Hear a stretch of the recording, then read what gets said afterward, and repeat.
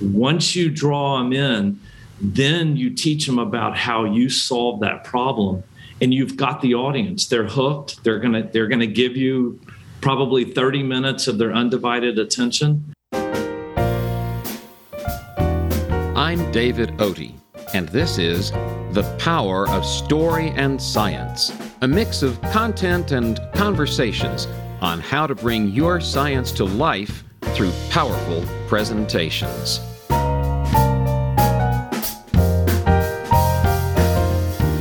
Science is about uncovering mysteries, and today's guest gets that.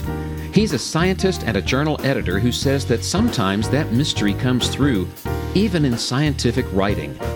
Join me as I have a conversation with Bill Williams, a pharmaceutical scientist with a background in both industry and academia. You'll be surprised at what a former student says is the most important thing he learned.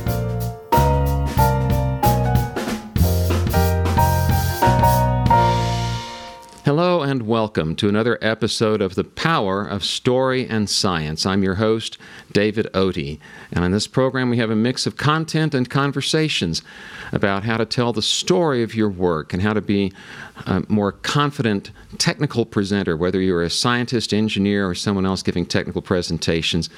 And today we have a scientist on our show. I'm very pleased to have as my guest Dr. Bill Williams of the Pharmacy School at the University of Texas.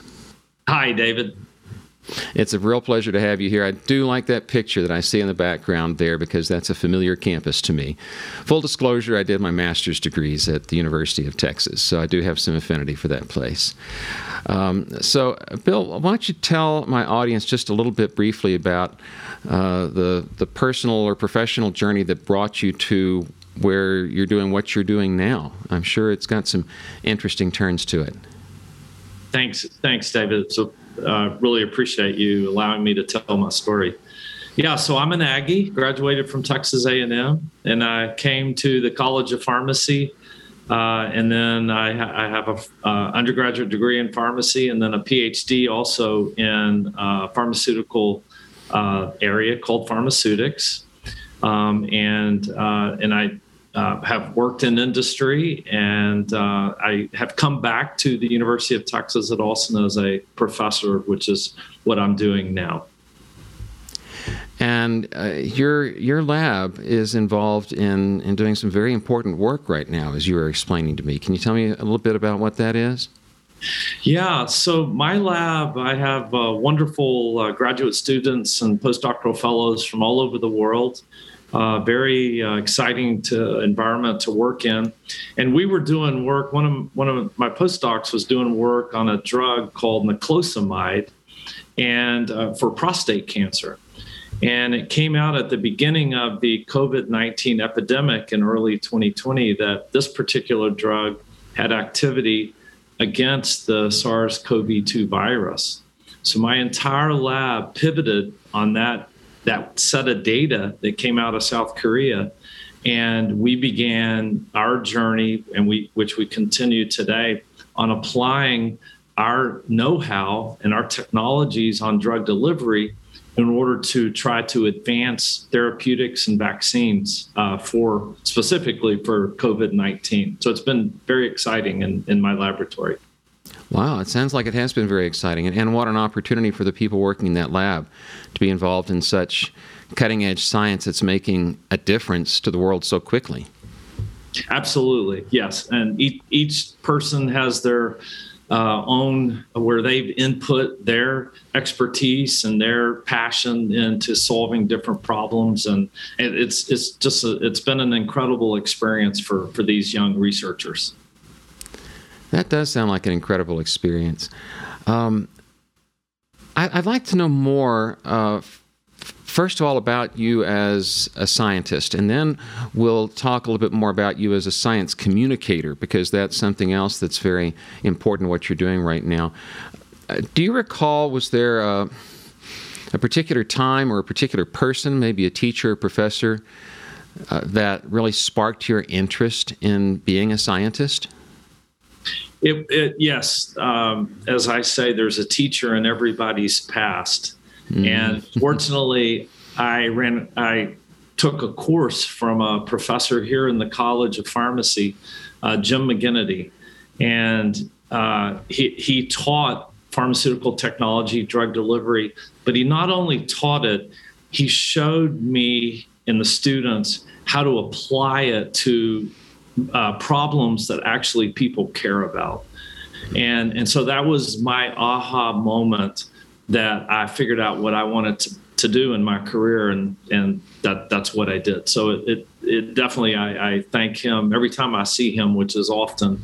I thank him for that aha moment. Problems that people care about. Yes. Yeah. That I think that's an important anchor to have there. That it's not. So much of the time, I guess, when you're doing pure science, it's hard to know what problem will eventually be solved by the data and observations that you gather. Yeah, so I took the philosophy, going on 30 years now here, that I was going to solve problems, again, that people cared about. And so the issue is trying to find out what those problems are.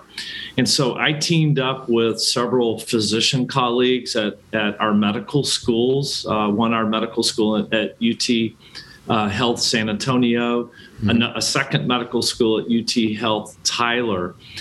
Both these scientists, physicians, they see patients and they would identify problems during brainstorming sessions.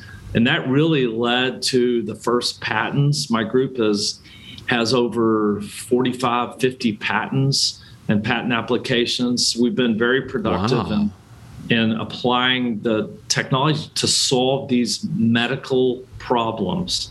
And so that's what I teach, the students is always look to solve a problem. Don't just generate data. Always look to solve a problem. Don't just generate data. Absolutely. Okay. Yes. All right. I'm going to remember that. We may come back to that when we talk about how we communicate about science. But there's something else I want to know about your sort of your professional journey. You were trained as a researcher, and now I suspect you probably don't spend as much of your time directly making observations and gathering data. You've got a big lab that you're overseeing. That's true. Yes. And that's a different kind of thing from being at the bench or the microscope yourself. I've always been curious about that journey that scientists make as they progress in their career from being an investigator to being a manager of investigators. What obstacles did that present for you, and how did you find yourself overcoming those obstacles? Yeah, that's a really interesting question. And I was trained as a researcher. I worked on the bench for years, and it's kind of a gradual. The barrier is it's mentally, psychologically with myself. It's just something I didn't want to give up. I felt like it would lessen my impact if I wasn't doing at least some of the experiments. But all of a sudden I look back and, 30 years has passed, and I have really highly skilled, highly trained young scientists that are my eyes and ears on the bench. And I can focus on the literature, on making sure our funding is there so that we can do where we have money to do the research that can have an impact and move our lab and our university ahead and help our economy. But it's something that I was fighting in the early years, and somehow I overcame it. It wasn't any kind of specific moment. It's just after a few years, all of a sudden I'm reading lots of papers, talking with lots of colleagues about problems, and trying to then facilitate that research with the scientists in my laboratory. Mm-hmm. And as you say, there's a letting go that has to happen. Yeah, and that's the hard part is really letting go. And I talk to colleagues about it, and all the traditionally trained researchers. I think everybody that occurs to everyone I've talked to.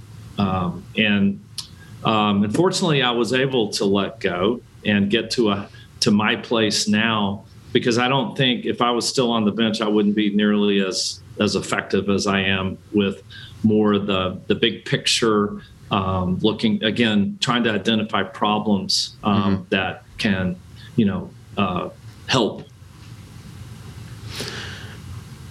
So there were obviously things you had to learn. There were new skills you had to add going along, skills in, as you say, getting the funding, doing the budgeting and finding the funding to support the work and managing the work of others. So as you look back, is there a particular, training or mentoring that you can think of that you wish you might have had sooner? Yeah, sooner would have been the soft skills. So, and I'll give you an example. Early on in my career, most of us are members of the American Association of Pharmaceutical Scientists, premier organization in the world. It's 8,000 to 10,000 scientists that do what I do. And so we go every year and we present our research. So each scientists in my laboratory will generally have a poster or a podium session. And I remember early on, it was our poster next to another poster from Europe. And I'm not going to tell you which poster had what, but one of the posters was basically a data dump. Mm-hmm. And it said nothing about, why should I be interested or care in what that poster was trying to convey. The other poster actually told a story and used a fraction of the data to tell the story. And I came home that year and I said, okay, from now on, our posters are going to look like the one from Europe. So, that kind of gave it away. We did the data dump. And after that, then, we started developing a lot of soft skills and and we would go to colleagues in our business school, get them to come over, give lessons in seminars and public speaking, how to put together an effective poster presentation to convey quickly results. And that all then fed into better grant writing, because we were able to, I think, more effectively communicate what the proposal is and why the granting company or agency should care about what we're doing. So, why people should care. Yeah. The soft skills, the communication, the telling the story, as you say, which is a major theme of this program and of the work that I do. It's all about telling the story of your work. And I find sometimes that scientists are distrustful of story, and I get pushback on that because story sounds too much like anecdote, and we all know that the plural of anecdote is not evidence. And yet, I like to point out to people that, as an investigator, you're trained to find the story in your data.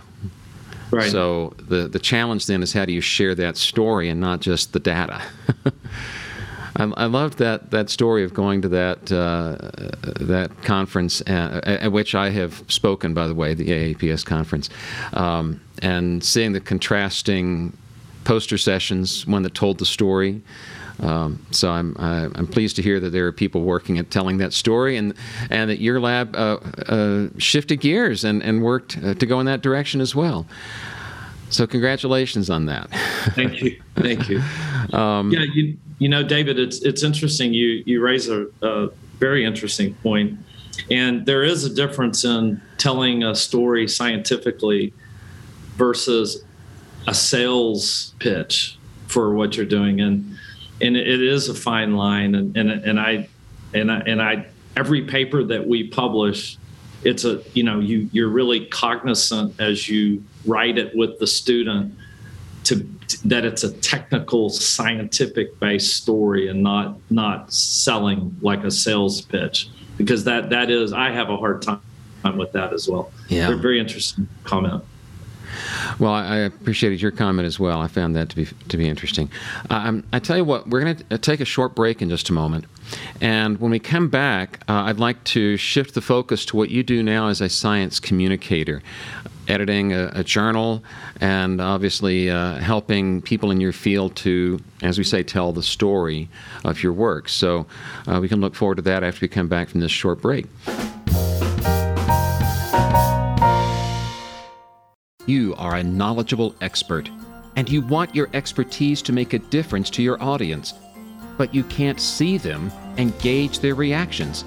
Therefore, you need new tools for engaging that unseen audience. Hi, I'm David Oatey, offering you a way to pick up those tools.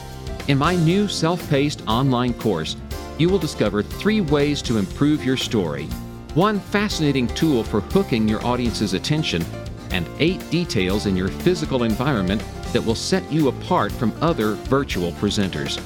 Today's technical presentations are going virtual, and that means you can reach a wider audience as long as you understand how to serve that audience. So join me for the online course, Own the Virtual Stage. Confidently connect with an unseen audience. Just go to ownthevirtualstage.com for details.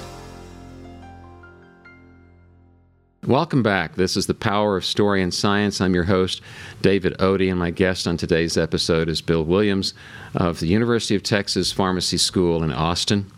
And he is quite involved, as you heard him say, in the American Association of Pharmaceutical Scientists. In fact, Bill, you help edit that association's journal, as I understand. Is that correct? Yes, the AAPS Association has 4 sponsored journals, and I am the editor-in-chief of one of those journals. I see, one of the journals. Okay, and what is that? That journal is AAPS Pharm Sci Tech. So it's a journal that focuses on pharmaceutical technology and drug delivery. And it publishes papers in the type of research that my laboratory does. I see. Okay. So in the course of doing that, well, first of all, how did you get into doing that? And that at some point you weren't, and now you are. So what's the story there? Yeah. So I was an editor-in-chief of another journal, Drug Development and Industrial Pharmacy, which is a Taylor and Francis journal. I was editor-in-chief of that for about 14 years, and I happened to work with one of the publisher's vice presidents. That publisher went to Springer Nature, which is the partner for AAPS, and she called me to see if they had a need for an editor-in-chief of this particular journal. And I had always connected really well with this particular vice president. And so I ended up going over to this journal. It's been a really awesome adventure, and I learned something every day. So it's really a lot of fun to do. Mm-hmm. One of the things that I often talk about and have written about in some of my articles and blog posts is the difference between giving a presentation and writing an article for a journal. When you present an article to a journal, it's got to be structured in a particular way, and that is generally focused on a brief statement of the problem, and then more detail on the procedure that was followed to solve this problem, and of course the data and the conclusions from that. And I point out sometimes how different that is from starting the story with, here's the mystery we were presented with. Here are the struggles we went through before we found the thing that works. Because you don't get that, generally speaking, in a scientific article, do you? From really skilled scientists, you get the mystery. Okay. And you do. And there's certain scientists that I follow that my group tries to mimic. We try to have that mystery. But I've noticed as editor-in-chief for many years serving in this role that is a skill that is not taught at most graduate programs is how to intertwine the mystery, and which is your justification of why should someone care about what I'm even writing about? Yes, right? Why should someone care? Yeah, right.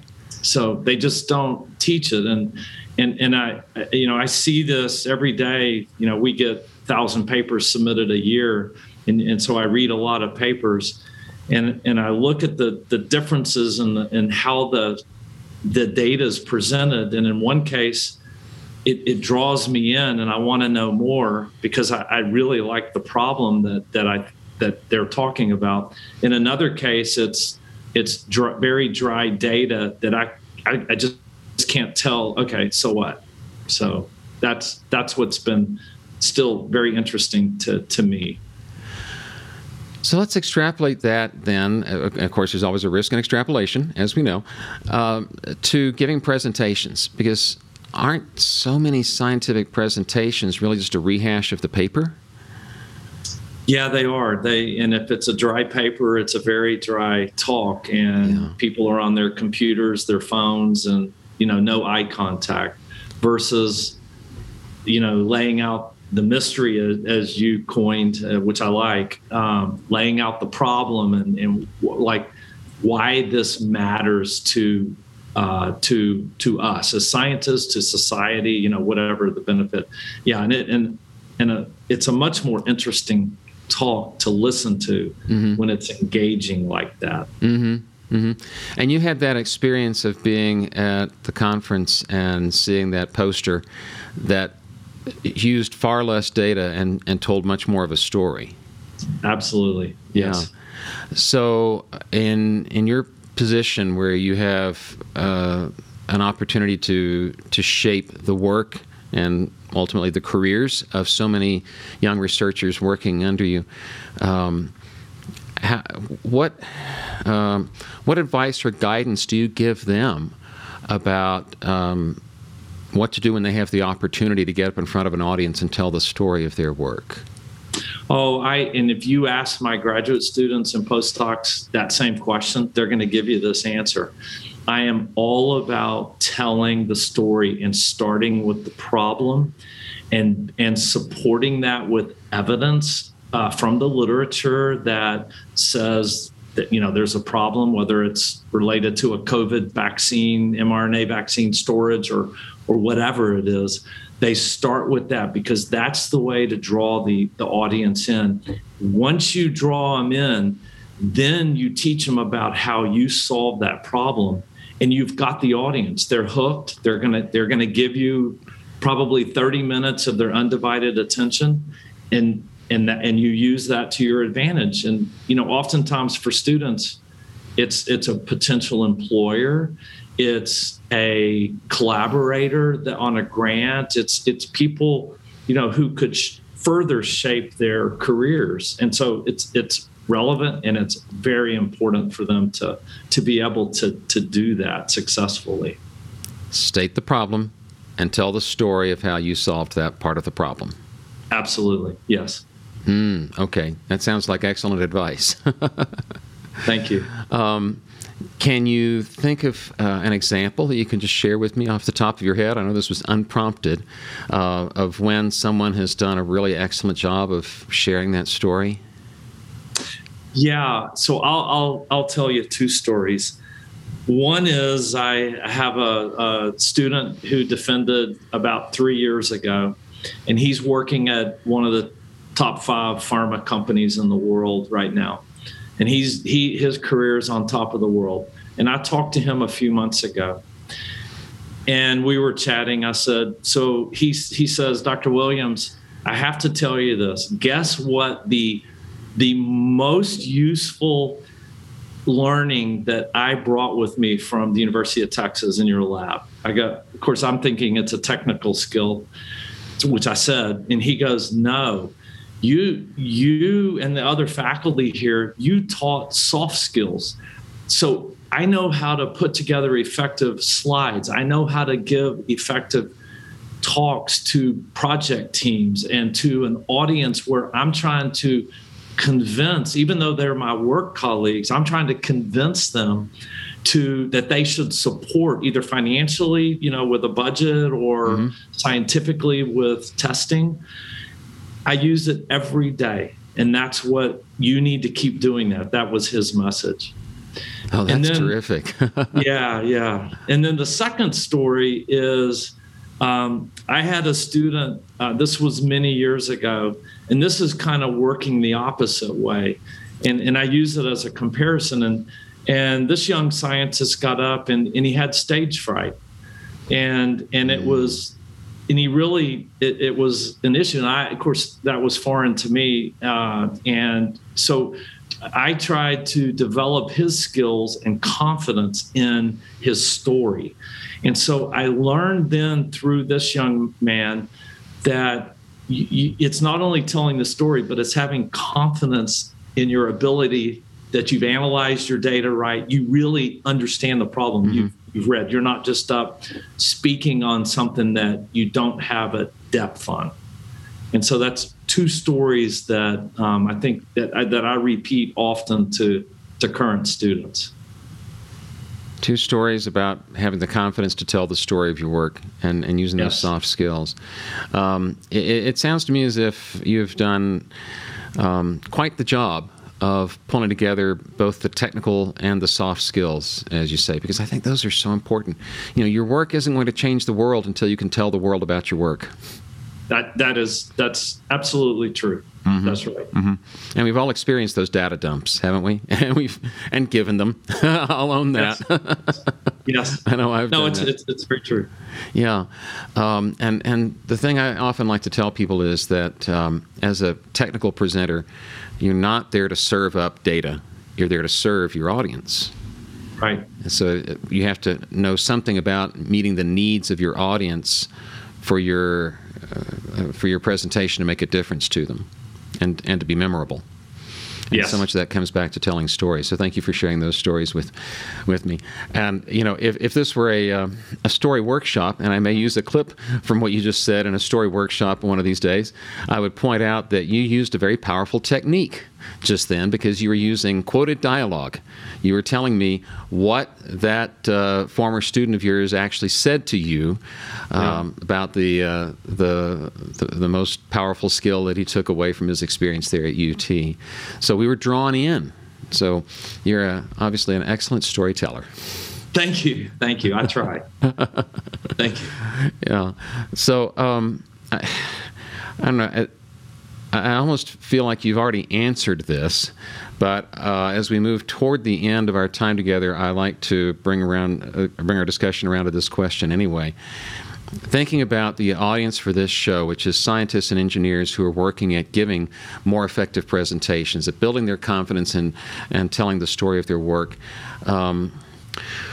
what is the one thing that one piece of advice or guidance that you would give in just a minute or two that might be different from what they've gotten so far in their career or in graduate school that will help them give more effective presentations?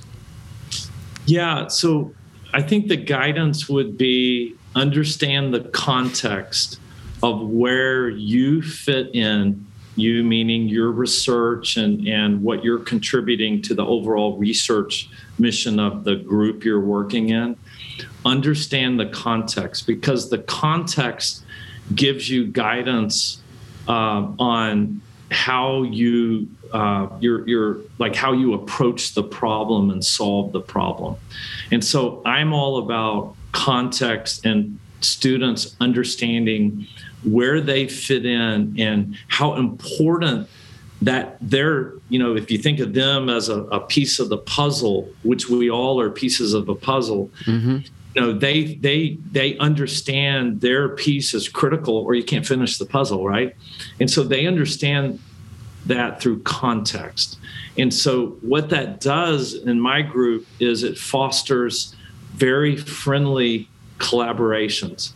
And the collaborations and the barriers come down to people talking and sharing ideas. So, and the big deal about that is, and I'm very proud of this fact, if you look at publications from my group, we have many students that cross boundaries that contribute to other students' problems. And it's a very big deal in my group to collaborate and be included as a co-author. And they learn that skill for now when they ultimately go into industry or their own academic position. So I preach context. Context and collaboration. And collaboration. Yeah. Absolutely. Okay. Yes. Context, collaboration. Maybe we should make 3 C's out of that. Context, collaboration, and communicating across boundaries, perhaps? Oh, that's it. Yes. All right. I've enjoyed our conversation so much. Before we wrap it up, is there a way that you would like to recommend that my audience could follow up with you, a way to contact you or see more about your work if they're interested in doing that? Oh, absolutely. My email, it's very easy to find. It's on the University of Texas at Austin College of Pharmacy. It's Bill Williams, and I would be happy to interact with anyone, answer any questions.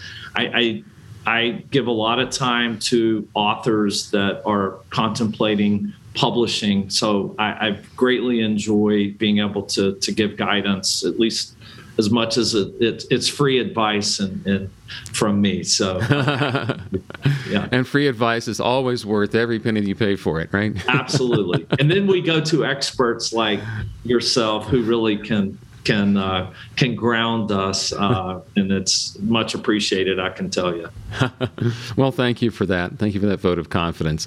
And if anyone would like to follow up with me with comments on this program or suggestions for future guests, the easiest way to do that is to go to storyandscience.com. That's simply storyandscience.com. That's the homepage for this program, and you can find a button that will say schedule consultation elsewhere on that website, and that will put you in touch with me, or actually my calendar, if you'd like to have a conversation with me. I welcome those. Bill, it's been a real pleasure having you here. Thank you for David. Taking the time. Oh, thank you. It's greatly appreciated. Hopefully folks will learn something from at least my experiences. Thank you very much. I'm sure people have had, I'm sure there's quite a bit that you've said that people can learn from. So to everyone else, thank you for being part of the Power of Story and Science community. This has been the Power of Story and Science. If you like what you heard, please tell a friend, leave us a review, or so that you don't miss anything, subscribe at Podbean or wherever you like to get your podcasts. This program is a production of Speaking of Solutions, LLC. Theme music by Kevin Lufkin. I'm David Odie. Thanks for listening.